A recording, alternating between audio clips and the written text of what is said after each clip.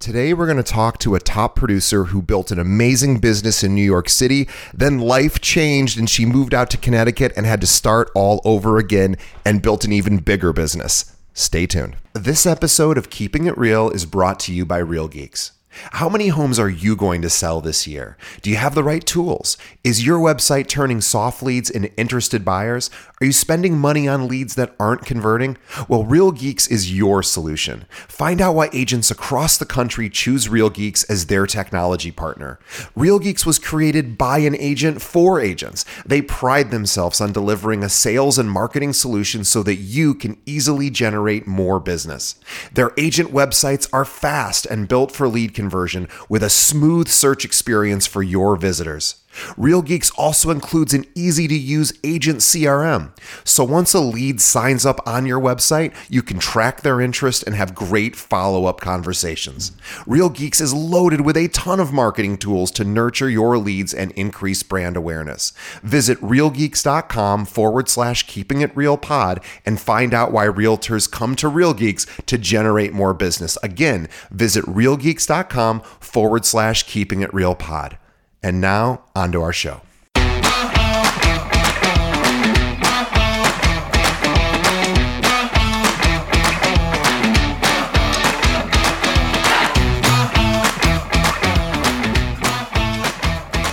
Hello and welcome to another episode of Keeping It Real, the largest podcast made by real estate agents and for real estate agents. My name is DJ Paris. I am your guide and host through the show. And in just a moment, we're going to be speaking with top producer Sarah Stone. Before we get to Sarah, if you want to continue to help our show grow, we just ask that you do three things, I guess. So I'm going to ask for a lot today. One is tell a friend. Think of one other realtor that could benefit from these episodes. You know, this is a tough year for realtors, especially if you're working with buyers. So let's help our fellow agents as much as possible. Please let them know about the show. I appreciate it. Also, support our sponsors. They pay the bills and we love our sponsors and we choose them very specifically only if I think they can add value to your business. So please support them as well. And then third, follow us on social media.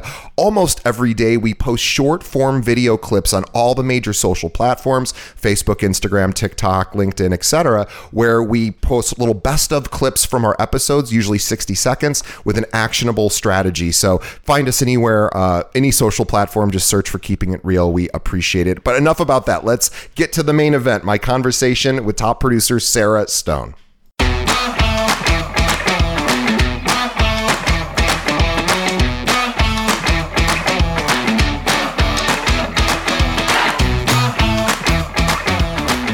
Today, my guest is Sarah Stone from Douglas Elliman. She's in Fairfield County, Connecticut, Greenwich, Westport, and also in New York in Westchester as well. Let me tell you more about Sarah. Sarah, this is really an impressive biography. So I really want you guys to clue in on this because we're going to touch about a lot of what I'm about to mention here. So Sarah was a top producing broker at Douglas Elliman's Manhattan office at 575 Madison Avenue for a decade. She was Rookie of the Year during her tenure there in Manhattan. She sold many, many high profile properties, including 65th East 76th, 800 Park Avenue, and the world famous Dakota building, which is at 1 West 72nd. She has now taken her experience, knowledge, and famed sales experience and expanded it from New York into the Connecticut suburbs, specializing in the purchase and sale of fine homes in both Fairfield and Westchester counties. Sarah also has a fine eye for exterior and interior design. She's an expert in staging and decorating a home. She's resided and raised children in both Bedford, New York and Greenwich, Connecticut. She is the perfect guide to find or sell your own suburban splendor. A former nationally ranked tennis player, which I would love to ask a few questions to improve my own game, Sarah spends her free time playing tennis and also pickleball. And I do want to talk about pickleball because the noise of it is my only issue with pickleball is noise, but it is a fun game. In one of Greenwich's most beautiful town parks or clubs, Sarah can also be spotted driving around in her vintage Mercedes convertible. I want everybody to follow Sarah on her Instagram. She has an amazing Instagram following, Sarah Stone Style. So SSS, Sarah with an H, Stone Style. So at Sarah Stone Style, we will have a link to that in the show notes and also a link to her Douglas Elliman website. Definitely check her out on social. She does some really super cool things. Sarah, welcome to the show. Well, thank you. That was an extraordinary intro. I really appreciate that. Thank you very much. It's a We really pleasure to be appreciate here. you coming on. Thank you. We appreciate you, and coming on our show is a big deal for us. We know just how busy top producers like you are, and it's been the biggest and loveliest surprise for me as starting the show like 5 or 6 years ago, in thinking, oh, none of these top producers are ever going to have time for this, and yet here we are, like 500 episodes later, and still being able to get top producers like you to give us some time that I know is in short supply for you. So thank you. Thank you. Um, Oh, absolutely. My pleasure. let's start at the beginning. So how did you get into real estate and why? So, my journey to real estate actually started, I'd say, fairly early on, relatively speaking. I graduated with a degree in economics from Tulane University down south. And I at that time, my goal was let me get a job that will make me the most amount of money the quickest. I wasn't like, oh, what's my passion and what am I good at? And, not. I was like, let me get into Wall Street and let's get cracking. Sure. And that's what I did. I worked for a mutual fund called Lord Abbott. That was my first job. Sure. Sure. That I was in the GM building on 58th Street, right across from the Plaza Hotel. And I got my Series 7, my Series 7 and 63.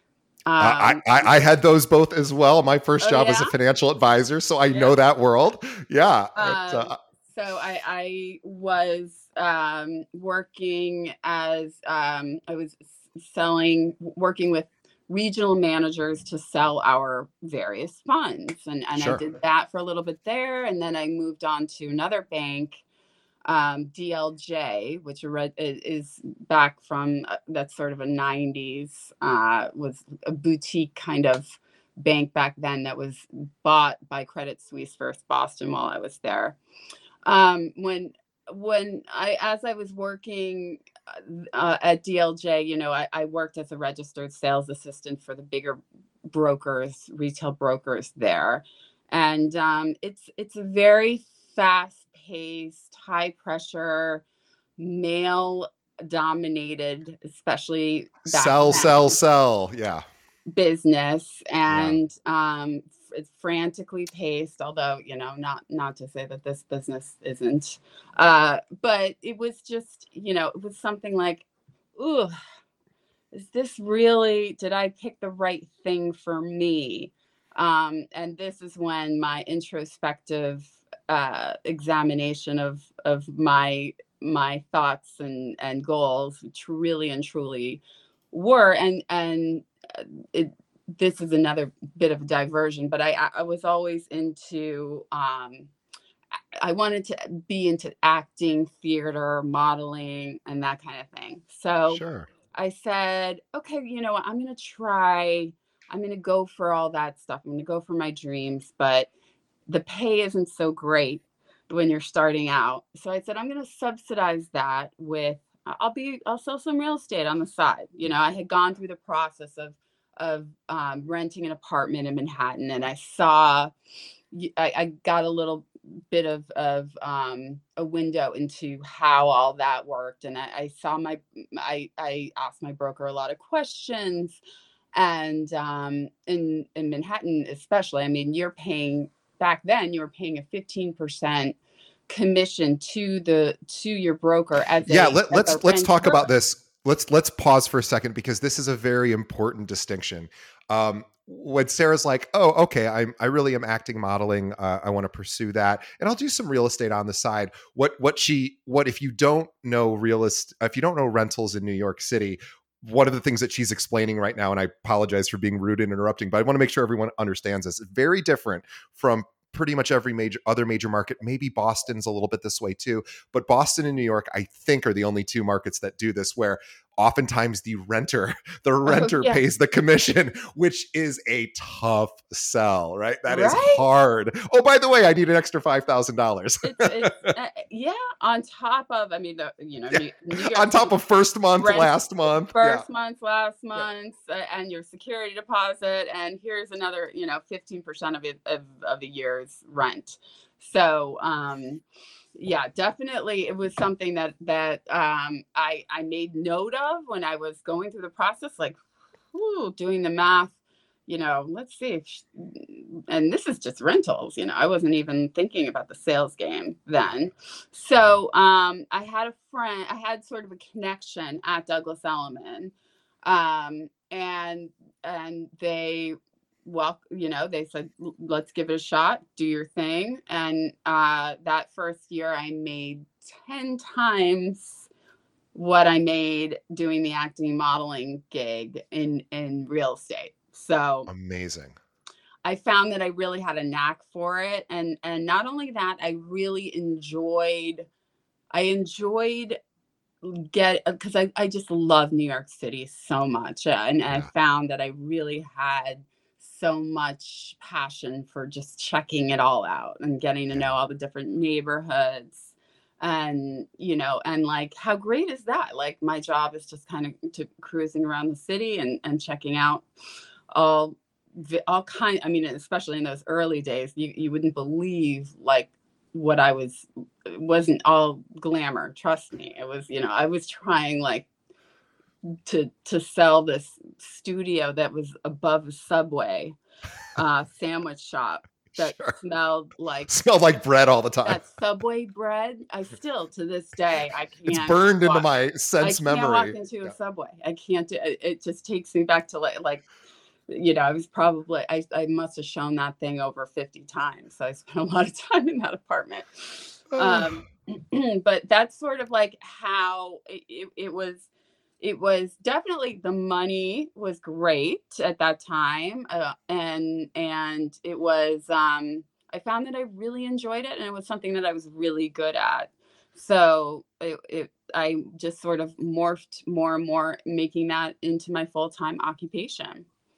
And so you really built your career in the city, and then you then eventually made a move. And so essentially, I mean, it wasn't like you moved across the country, so it was neighboring, but still far enough away where it's a different world, at least a bit of a different world.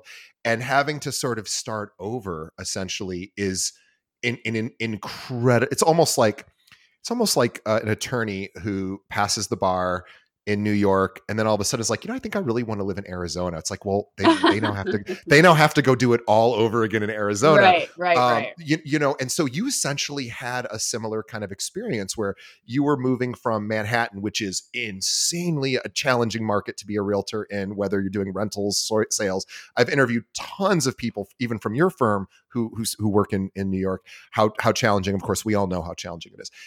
And then go somewhere else and say, well, I'm going to like start all over essentially. And again, I understand it's not completely starting over, but essentially it is.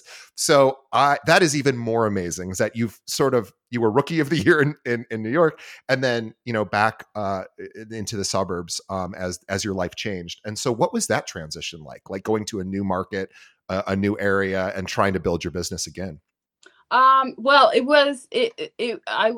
I'm very grateful for my firm, Douglas Elliman, because the fact that they're the biggest mover of real estate in Manhattan, and they had opened up an Element office in Greenwich about 5 years prior to my joining. So they had a nice established referral thing going on their own. I stepped in with a lot of pre-existing relationships with brokers that I had worked with in Manhattan while I was there. And while I was in the city, I should mention, I worked in 3 different offices while I was there. I was at 575, but I was also on the Upper West Side for a little bit. I worked at 980 Madison for a little while. So I really got to know a lot of brokers, and in this business, you'll find, I mean, people go 20 years in this business easy. So there was a lot of people that are still very much active in their careers that I had worked with back then. So it was I was very lucky to be able to light up those relationships and call people up and say, hey, I'm back in the game. What have you got? Let's go. And it was, the timing couldn't have been better, obviously, with that, the start of the pandemic and the major shift, the demographic shift that we all saw from the city to the suburbs.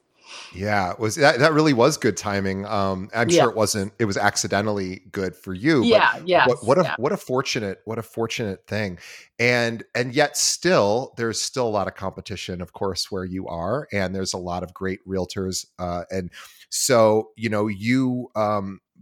I'm assuming you were able to take a lot of the sort of habits and disciplines and that you learned, Oh, working in the yeah. city. I mean, I think, being a good salesperson is being a good salesperson. Like, you remember the Wolf of Wall Street, Sure. and that last scene, he had gone to the federal prison for Yeah. his tax evasion and fraud, Yeah. wire Yeah. fraud, and all the stuff that he had done. And he got out, and then he was giving seminars across the country and holding. He said, Sell me the pen. Yeah. And Yeah. right, Yeah. right. And like, and that's sort of that's the spirit, like, if you have this skill, it can really work across a lot of different platforms. So while I You're was so good right. at doing it and I was, a realtor in Manhattan selling co-ops and condos, my skill set was very applicable as far as selling homes here up in the suburbs. It's just, we didn't have septic tanks, and we didn't worry about that, like sewage and all that stuff. Roofs. Yeah. There's a whole other aspect of real Yeah. estate that goes on here that isn't necessarily. I mean, back in the city, you have to worry about co-op board packages, which, forget about it. I don't miss those whatsoever. I always loved when my sister bought a condo, or sorry, co-op, in the West Village, many, many years ago. And my sister's kind of a little superstar in her own, in the industry she's in. And she was certainly more than qualified to buy this co-op. And they got the offer accepted. And this is like a million years ago, and I didn't know anything about real estate. She's like, oh, and now I have to go for my interview. And I was like, your interview? I was like, what is that? And so if no one's ever dealt with co-ops before, you can obviously look this up, but there's typically an interview process to make sure that because co-ops are slightly different. It's ownership share. So everyone's kind of owning everything to a degree. So they want to make sure that you're not some total bozo who's going to screw everything up for everyone. And so oftentimes you do have to go in front of the board and forget about that you put 100% down or whatever. They're not evaluating that. They want to make sure personality wise that you're not a total joke. They want to know who your best friend was in second grade. They want to know your blood type. They want to see all your bank accounts. I mean, they want to know every little detail about you. And they each have a package about that thick in front of you. Did you ever see it? Did you ever have a deal go south because the personalities didn't line up? Did that? Oh yeah. Oh yeah. Brutal. I learned that game very quickly. It was one of my first co-op deals. I remember I was dealing with the building on the Upper East Side that was a very snooty, considered themselves quite an established and prestigious building. It was a 50% down required. You had to put down at least half. Yeah. And then you had to have at least 3 times the amount of the apartment in liquid assets. In liquid assets. Oh, nice. Liquid assets. Yep, on hand. So I need to have like $4 million sitting in cash. Yeah. And I had a client who was like, I'm paying all cash. And P.S. I have $50 million in the bank account. Let's rock and roll. The board came back and said, okay, we'd like to do the interview on July 15th. my clients said, no, July's no good. What do you have in August? So that was all they needed. That was it. That was the end. They said, Sorry, you're not a fit. We need you to come in we're not July. interested. Yeah. Yeah. Amazing. That was it. They said, if that's how he's going to play it, forget. I mean, you have to, as though you're getting an introduction with the queen. I mean, that's how you have to think of it. Like, you have to Like, be so honored. You have to, like, if you've got plans in the kiss south the of ring. France, forget it. We don't care. Let's go. Like, Isn't that amazing? oh yeah, like when It's a they different call, world. you come. And I But learned that very quickly. Yeah. and you probably have to then prepare your clients for those interviews and say, like, okay, here's some suggestions about, like, don't speak unless spoken to, or whatever, only give the right answer, don't, whatever the, the same sort of thing if you're going in for, like, being deposed by the attorney's, Pretty like, much. don't say Yeah. anything that you Right. don't ask. Just But be anyway, like happy and yeah. affable, and talk about your golf handicap and the tennis match earlier that day, and that's about it.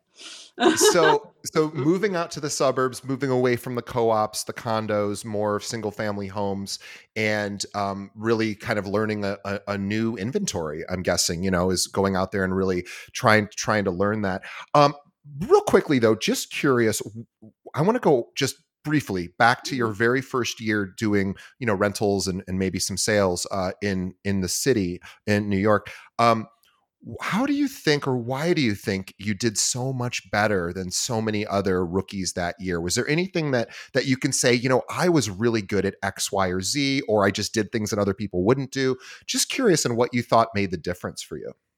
Well, for me, it was I worked as an assistant to one of the top producers, and a legend, and I was very lucky to work for this man. His name's Robbie Brown.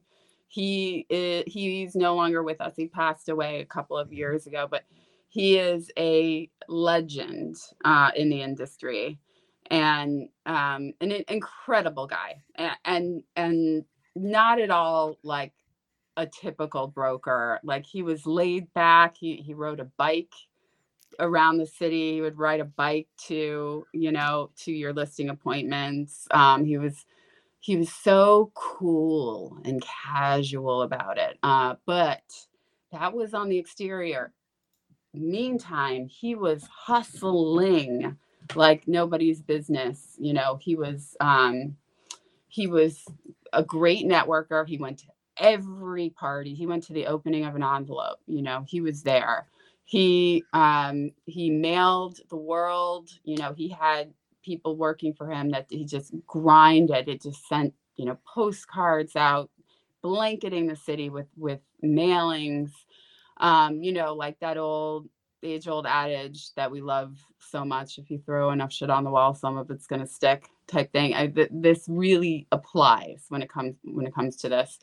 And the other thing that I learned from him is the value of relationships. He had certain clients that he worked with, that like, it always goes back to the, it being a referral business, right? So, like, he had certain people that he worked with that provided a pretty steady flow of listings, and one of those sources was from estate attorneys. Huge. Yes. Brilliant. And I thought, when I went out on my own, I emulated him to the T. And first thing I did was I targeted attorneys. So smart. And it didn't take too many. I had probably 2 or 3 estate attorneys, and I have 1 divorce attorney, kind of, that I really worked on developing those relationships with. I would show up in their office with lunch. I would bring donuts in the morning. I went around, introduced myself, dropping business cards, saying hello to everybody in the office, to the point where they started throwing me some listings, smaller ones at first. And then when those would go well, they'd give me the bigger ones. And that's how I ended up getting that Dakota listing, was through this estate attorney. Amazing. Yeah. So it really is, if you think about it, it makes all the sense in the world. If you have a loved one that died and owns a Manhattan apartment, of course you're going to go with who your attorney recommends you use, especially if you're the benefactor of the estate, you don't live locally, or you just hand it right over. And so I would have to say that was really the most, that was a critical move that I made, that differentiated me from the rest of my pack, let's call it, my incoming class. And it's funny because I've certainly heard of attorneys calling divorce attorneys, and of course estate planning attorneys make all the sense in the world. I don't know why that wouldn't have occurred to me, but I think you might be the first person in all the hundreds of episodes we've done that have mentioned estate planning attorneys. So I'm almost thinking they may be a bigger opportunity in certain ways, because a lot of agents maybe do think, oh, I should call a divorce attorney and you should do that. Of course, you should develop those relationships, but estate planning attorneys maybe go a little bit forgotten. Yeah, it's kind of under the radar, but yeah, absolutely. That brilliant. Yeah, that's 1,000%. That even more so than divorce attorneys, I'd say, because divorces can get complicated, and typically, especially if there are two parties that have vested interest in that apartment. Usually, somebody knows somebody, they've lived in the town, they've got somebody they want to use. They're less likely to need the referral than an estate attorney. Great point. Because a lot of times when mom and dad pass, and the kids now are to deal with all the estate stuff, or one of them, it's people are either moving or they're living in different places. Kids live in Wisconsin. Oh, love that. Yeah, they don't want to know from that. They just, it goes to the probate court, and goes through probate, I should say, and they'll trust their attorneys to handle it for them. And that's a really good spot. If you have a few relationships with some very, some successful attorneys that have quite a few clients or estates that they handle, it definitely, that is a huge place for inventory. I could see too, people, realtors doing webinars or in-person, events where it's like, hey, if you haven't done your estate plan, I'm going to bring my estate planning attorney, and we'll do a little combo of a little presentation. Right. I could see that being. Yours. Yeah, absolutely. Oh, totally. Definitely. That's very much the case. Again, with, you're with attorneys, you're not supposed, technically you cannot they're not entitled to a commission on that sale. Like, you can't say, oh, I'll kick it back to you, but you can in other ways, try to have them benefit from your business as you are from theirs. And that is one way, is bringing them in for something like what you're saying, like a seminar, or recommending them to your clients or your sphere of influence. That's definitely. It's actually even more brilliant in a way that I'm thinking, at least from my perspective, because everybody who owns a home needs a will, right? So it's like every single person you work with could potentially be a referral to. I mean, it depends on what that estate planning attorney, what kind of client they want, but like, every single person who owns a home should have some sort of estate plan in place, even if it's just some, easy will that they could do. But it's a really smart, because not everyone gets divorced. So it's like, well, if somebody's getting divorced, I can certainly refer them to the attorney I like.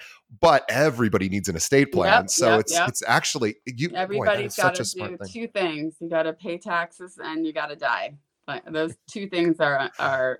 And we don't know when. Unavoidable. Yeah. Let's talk about, I want to talk about the state of the market today, because you're a huge producer, and the market is, at least I'm in Chicago. We have about 800 agents here at our firm. all I hear about, and our agents are great. I'm not here criticizing them at all, but I hear a lot of people being nervous about where rates are with lending. Obviously, are higher than I mean, they're always too high for anyone really, but they're certainly higher today than they were, 2-3 years ago. And, we're approaching the sevens for, almost 30-year fixes, fixed. And then also inventory because there's this disincentive to move right now. Right. So if I have a 3% mortgage, which I do, you'd have to really make a strong, not you, but a realtor would have to make a very strong case for me to go, I want to go from 3% to 7%. Like that's a tough thing to swallow, tough pill to swallow. What are you experiencing, and how are you coaching some of your clients through this, so that it can make sense for them to make these decisions? Well, it's been tough in that it really is a double whammy, because we're just coming off of COVID, the pandemic surge, where a lot of people that were sort of teetering or on the fence about selling, it was in their 5-year plan, let's say, and then this thing happens that drives the value of their investment up some 20-30%, and you're like, well, I better cash in.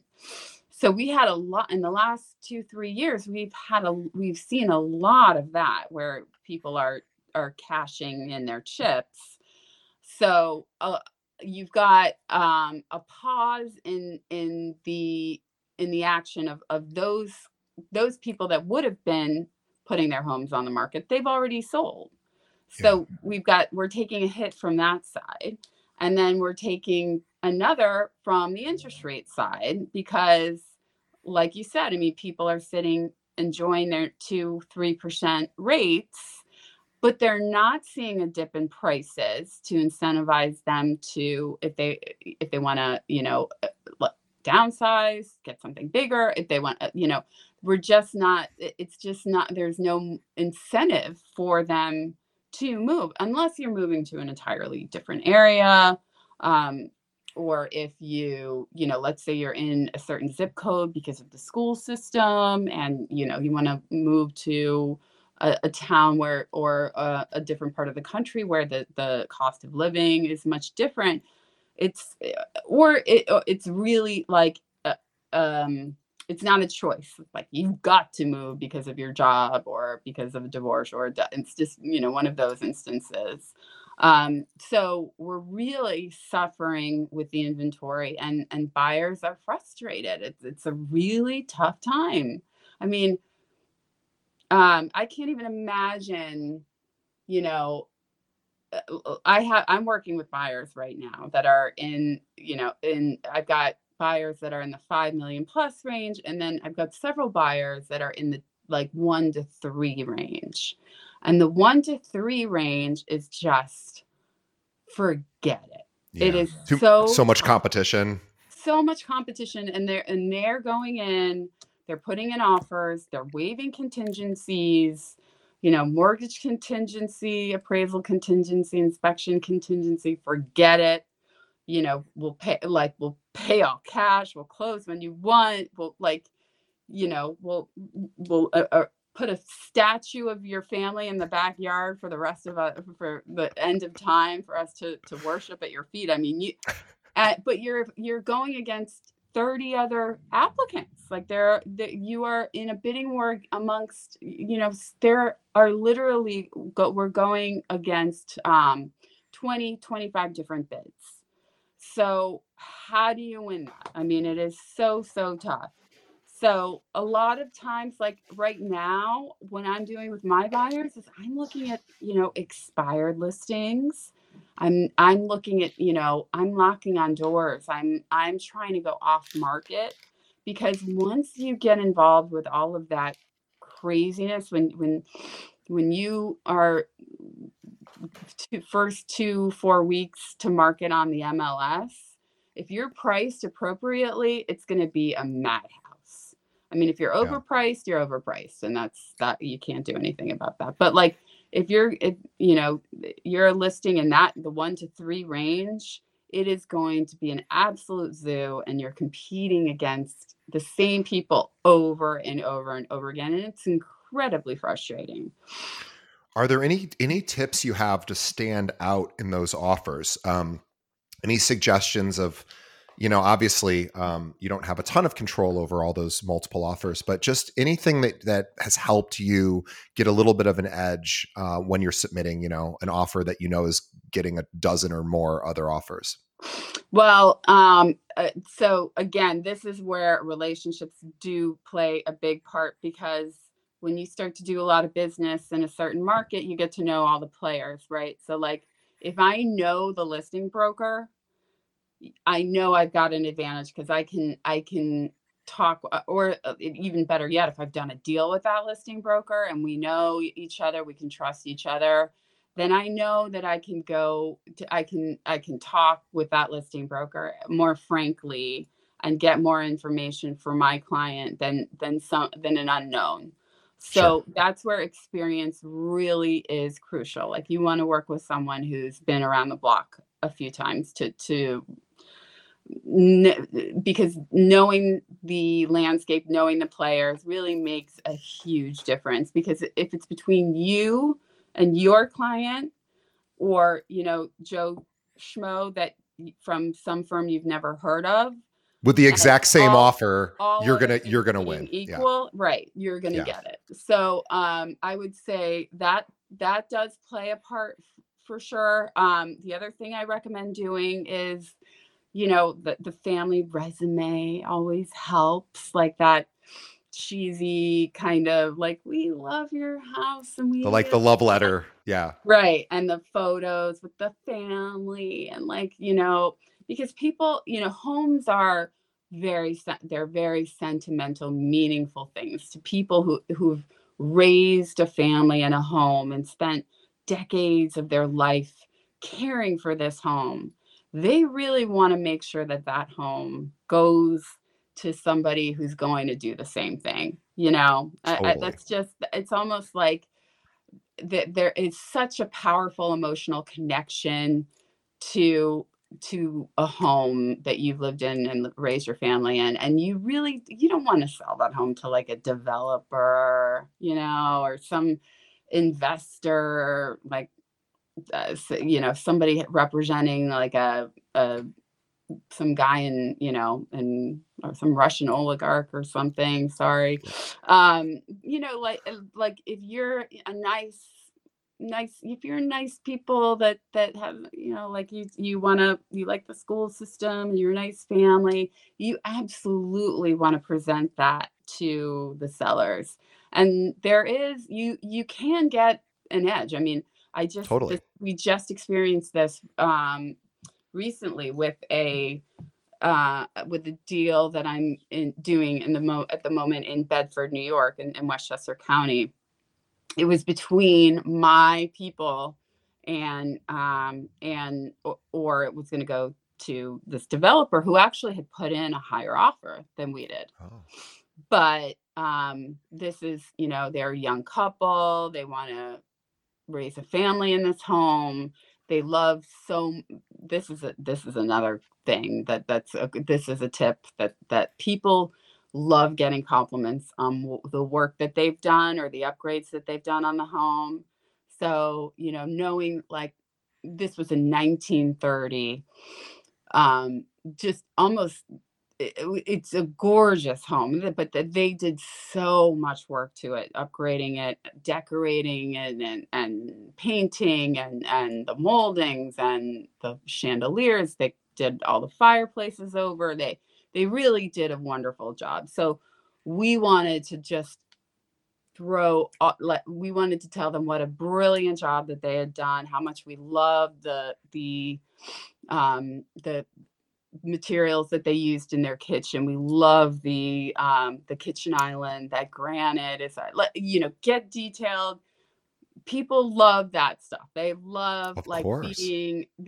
why do we do anything, right? Like, why do we renovate our kitchens and bathrooms and put all this stuff on the wall? Because we want our guests to come in and say, Ooh, wow, great.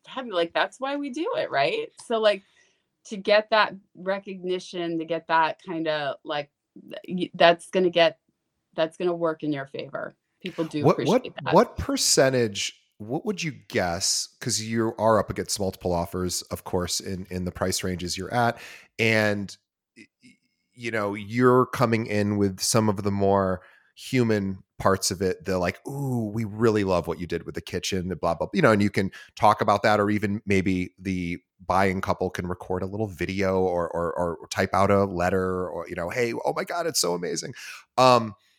What percentage of offers do you think do that? Is it? It's got to. It.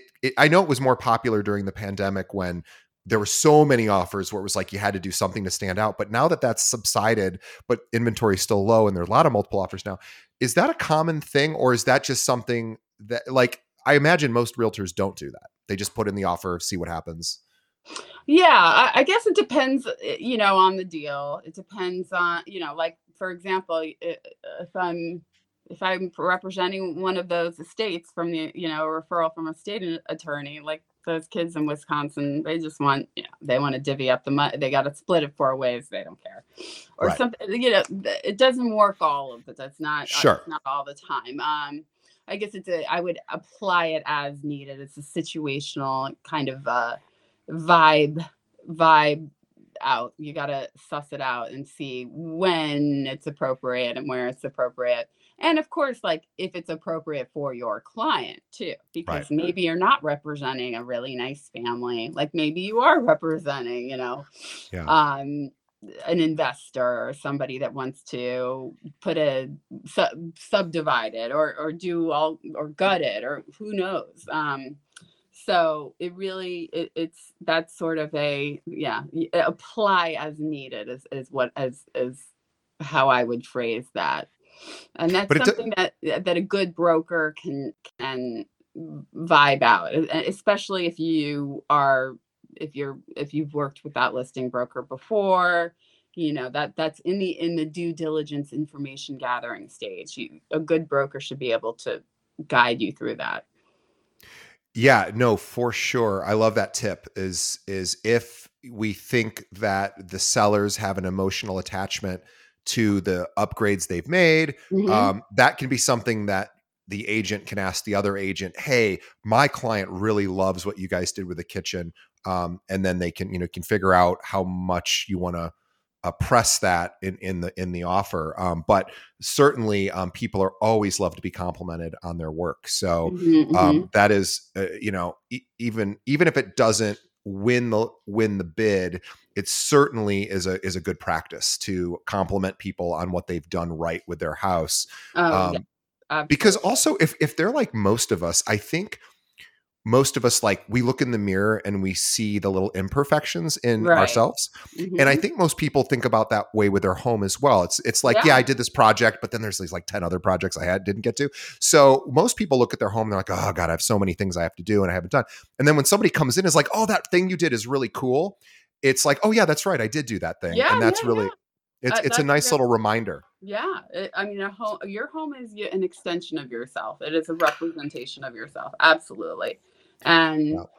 just like you said, when we're living in it, we don't see how Yeah. fabulous we look, and see the flaws, and we think everyone's going to come in and say, like, that is like the wall color she picked. Oh, like that. I remember when I first got my first apartment on the Upper West Side, and I stained the floors really dark.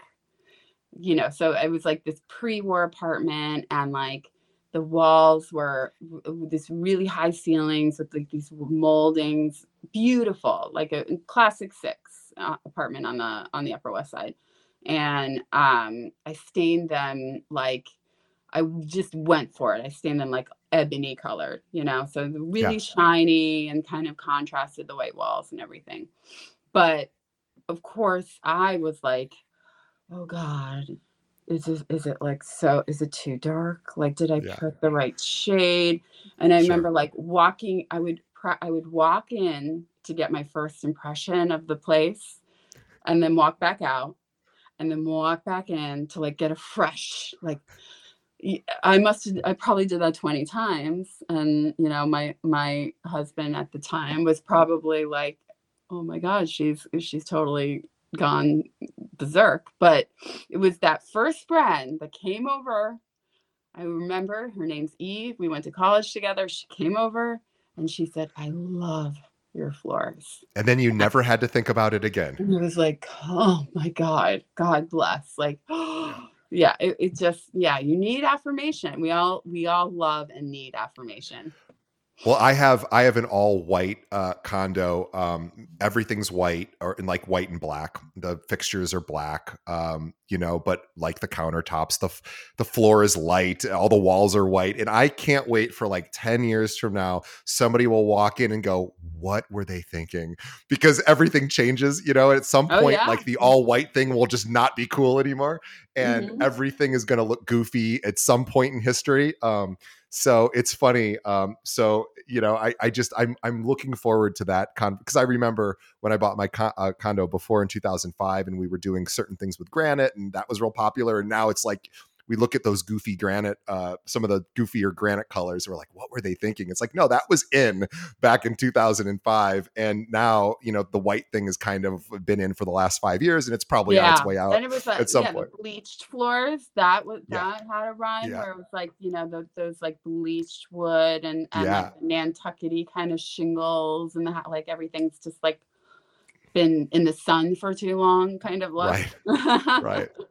It is funny, but it's important. I think agents sometimes forget that like there are real, if you're representing buyers, there's real human beings on the seller side. And if you have a good relationship with the listing agent, and that's where it's really important to play nice in the sandbox, right? It's like always, Oh and yeah. look, I know, especially I think women get, I mean, I don't want to generalize based on gender, but I think women get this much worse than men, is that there's just a lot of jerks that are realtors in the industry too. And I know a lot of women who are very successful in real estate who are like, you would not believe the way I get spoken to by other realtors on a regular basis. Like Oh yeah. nice. You see, you're nodding your head, and it's like, well, who could ever be mean to Sarah? She's like a lovely, sweet person. Oh, she has to deal with this too. And the reality of it is, it only is ultimately going to hurt the other agent if they're a jerk to you, I because you're not going to know. forget that. Yeah. Right? I mean, there especially like the whole like listing broker buying broker dynamic.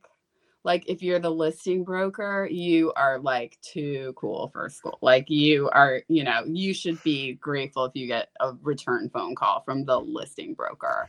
Yeah, like it's just that's the market that we're in right now. It's a seller's market, right? So like if you want to be on the sell side and like we're all the buyer's side, we're all sweating away and like, please, can we show it, please? Oh, you'll let us, like, you just have to be so nice and catch more flies with honey type thing. And the listing broker stuff, it's like, can we just lose the attitude? Like it's just like, please, I don't understand it. Like it's one of those like, when there's like an event for a cocktail for brokers or networking event for brokers, and people are like, why am I going to go to that? I don't want to meet a bunch of brokers. Like, I'm not selling to brokers. And it's like, no, you go to all those cocktail parties, you meet everybody, you handshake, you throw cards up, because you never know when that relationship is going to be important. And the bigger Yeah. your network, the more that business it's going to inevitably build. If you put it out there, it's going to build.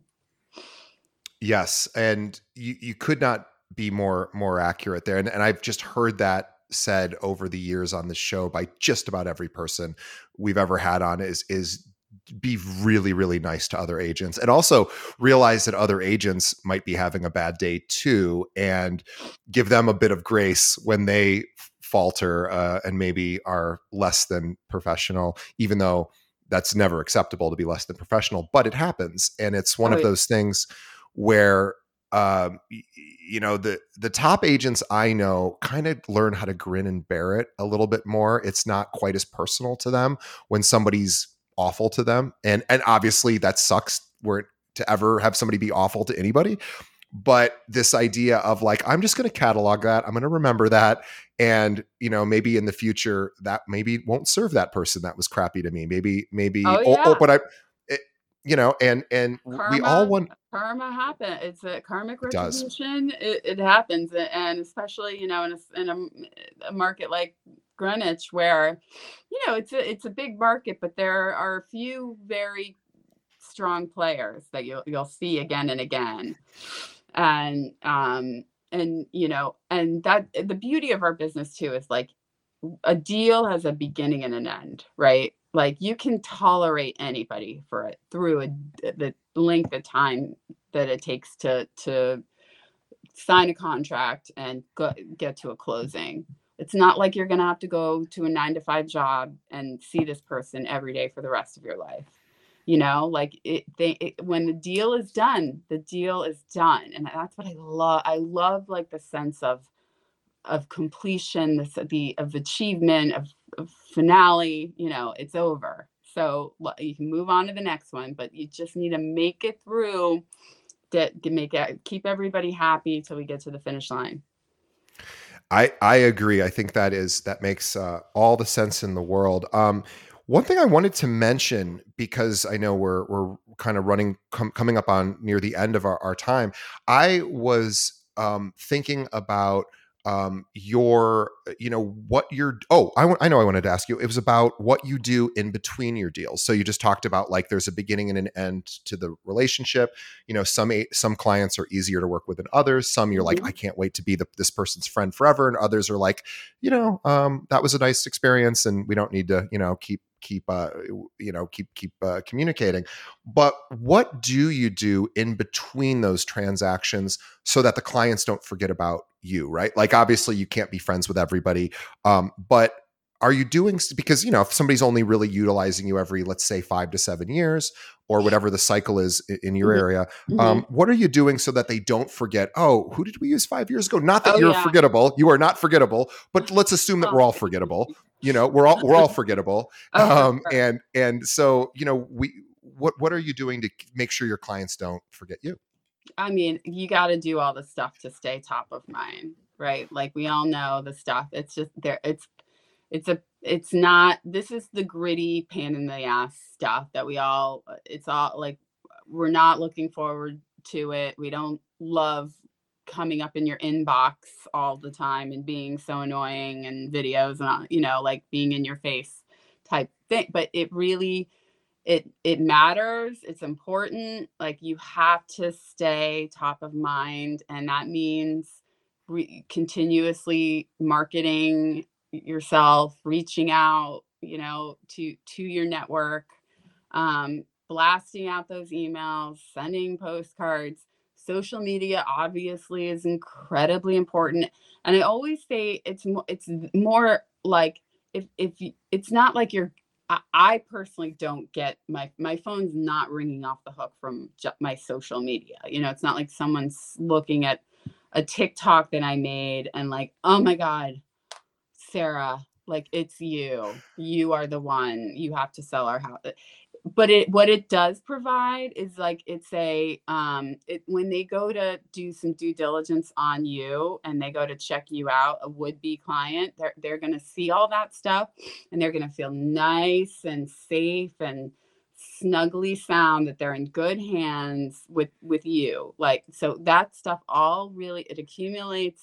It makes you, as the time goes on and you've got more and more history, it's all the better. So you really just, you can't be afraid to put yourself out there. And I know that's it's not easy to do. It's like, it's really, you got to take the good with the bad when it comes to that stuff. But it's in this day and age, and it's crucial to not only maintaining your business, but really growing your business. You need to stay relevant to the conversation. It also gives people access, right? Like it allows people to feel like they have a connection with you, even at 3 a.m. when you're asleep, if they're awake scrolling through Instagram or wherever, and they're now seeing like, oh, maybe I know Sarah, or maybe I don't, or maybe I'm being introduced to her through a TikTok or whatever, but it allows people access to you more about you without you having to pick up the phone and make these cold calls, which you've done cold walking, you've done a lot of these more difficult sort of cold introductions, whereas social media is a great way for people just to be reminded of what you do, right? So it's like you can continually pump out content about all this cool stuff you're doing in real estate in sort of the thought that like the right people will see it. My followers might see it. They'll at least be reminded I'm still in the game and doing X, Y, and Z for as a realtor. So I think it's a lot of just a branding thing, right? It's like, it's more than that, but I think from a branding perspective, it's, we know most people scroll in some sort of social media channel once or twice during the day. Might as well be one of the things they come across, right? Exactly. And I mean, if you're not doing it, somebody else is doing it. I can guarantee you that. And the more that we are in an online business, I mean, I think Zillow is a real game changer in the way that we have the availability of understanding your market and knowing what's on the market. We didn't have this pre-2000. I mean, the client had to solely rely on the realtor to show you what was available on the market at that time. So now they have access to pretty much almost every platform that you do. So how are you going to add value to that person? How are you going to enhance that experience for them, or provide them an experience buying or selling a home that a different agent can't? Yeah. So that's really, you got to find exactly that, your brand, your vision. What's really cool is you get to lean into that now. Whatever your thing is, like, could be outside of real estate even. Maybe you're passionate about something, a hobby, or a particular belief system or group or whatever. You're just into X. And what's really cool as an agent with social media, one of the good parts of social media is you get to not only find all the other people that are into X, but even if you don't have a community of people that are into the same thing you are, you can start posting about that on your real estate page. If you're really into something, maybe it tangentially relates to real estate, or maybe it doesn't. But if you're into surfing or whatever you might be into, you can do that. And then people start to feel like, oh, that's pretty cool. This is what this person's into. And you can start attracting, surfers or people who are in that space simply by posting a lot of good quality content that a surfer might want, or that somebody that's into cross stitch or whatever it might be. Right. No, and you get to be yourself, which is really cool. Blow open that entire different demographic that you wouldn't have had access to. And that's like, this job, you're always working, even when you're socializing and just generally having fun, like you're working, you're always, you're meeting people, you're interacting with people. It's an opportunity to let that person know who you are and what you do. So that's why it's so important to, I mean, obviously working your career is important, but when I'm, playing tennis, or I'm playing pickleball, or even if I'm going to, an event, a fancy Greenwich gala or something like that, that's always an opportunity to connect with somebody and to grow your business. So like, it's a kind of a cool way to not feel guilty sometimes. Like sometimes when, you're doing something that's not work, you're like, oh, but really when I've gotten a lot of business from playing tennis, because women love to chit chat when we're playing a doubles match. Like we're on the changeover. I'm like, who doesn't love to talk about real estate? Like, and everyone's got to live somewhere. Right. And like, it's so easy to casually be like, oh my God, you guys, the showing that I had earlier today, let me tell you. And they'll lean right in. They want to know. And my goal is always to make sure don't ever leave any social situation without them knowing that I'm a realtor. Like that's all I have to do. That's It's, all you have to do. Agreed. I don't need to push it down there. I don't need to ram it down their Yeah. throat and ask them where they live and are they interested in selling in the next 5 years. All I need to do is have them register that somewhere in their peripheral that, oh, I played tennis with this lady and she's a real estate broker. And you just don't know how that's going to germinate. You just have Yeah. to And plant it that might, seed. and it might be that like that person's brother is a realtor. And so you're not going to Right. get that business, but they might say, oh, my friend, you need to talk to my friend. She would be awesome because, so yeah, you're right. You never know where it's going to germinate. I love what you just said. Your job is as a marketer, part of being a realtor is to make sure that everybody who you come across that you interact with understands what you do for a living. Right. Pushing is always, to me, I'm not a big fan of people who push things, it's but so I often. want to know. I want to know what all of my friends do. I want to know where they work. Like I have an interest in that. When I meet somebody, oftentimes what they do for a living might be the least interesting thing, but I still ask, and I'm like, oh, what are you into? What do you do? That's really, really important. We shouldn't be. Again, and also everyone's got to live somewhere, so they're going to need a realtor anyway. So you might as well. It's not like you're trying to sell them aluminum siding or something that they may or may not need or want, right? You're not selling something that's not important. You're actually like, well, you're going to use a realtor anyway, so it's a good idea to make sure that people know that that's what I do. So I want to end with that because I think that is such an important important thing. For everyone listening, let's make it a goal that everybody in your life this year is going to get some sort of reach out from you in a gentle way to remind them that you are in the business, and you can figure out the best way to do that. Everyone's got their own individual style. Make sure that everybody that you're consistently dripping something on them. Maybe not every week, maybe not every even month, but a few times a year at a minimum, they're getting Right. some sort of reminder that you Mhm. are a realtor. So Sarah, thank you so much. And I also want to say for everyone before leaving, don't leave yet, because I would like to remind everyone that Sarah is always we talked about having relationships with other realtors. Sarah gets a lot of her business from referrals because she's just that good. So if you have any clients that are moving in and out of Connecticut, even parts of New York, it doesn't even matter where, just reach out to Sarah. She can't help you. She'll know who to refer to, but she would love to connect with you specifically around, Connecticut, parts of New York as well. So we're talking Fairfield County, Greenwich, Westport, Westchester. Fairfield County, Westchester County, right outside Yep. the city.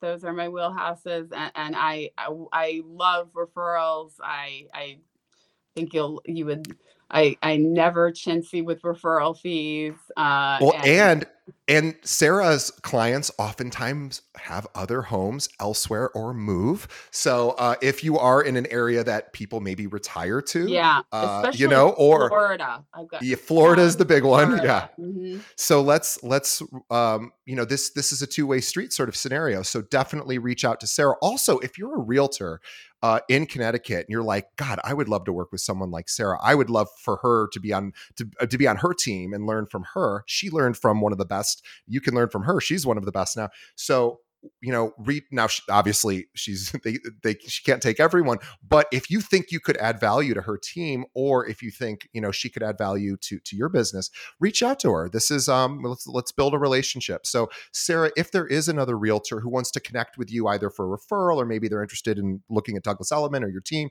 what's the best way they should reach out to you? Well, they can find me on my Insta, which is at Sarah Stone Style. And if not that, my cell phone, my email, which I don't know if you can provide that in the notes. Sure. But yeah. Always reach out. My website is elliman.com/Sarah Stone.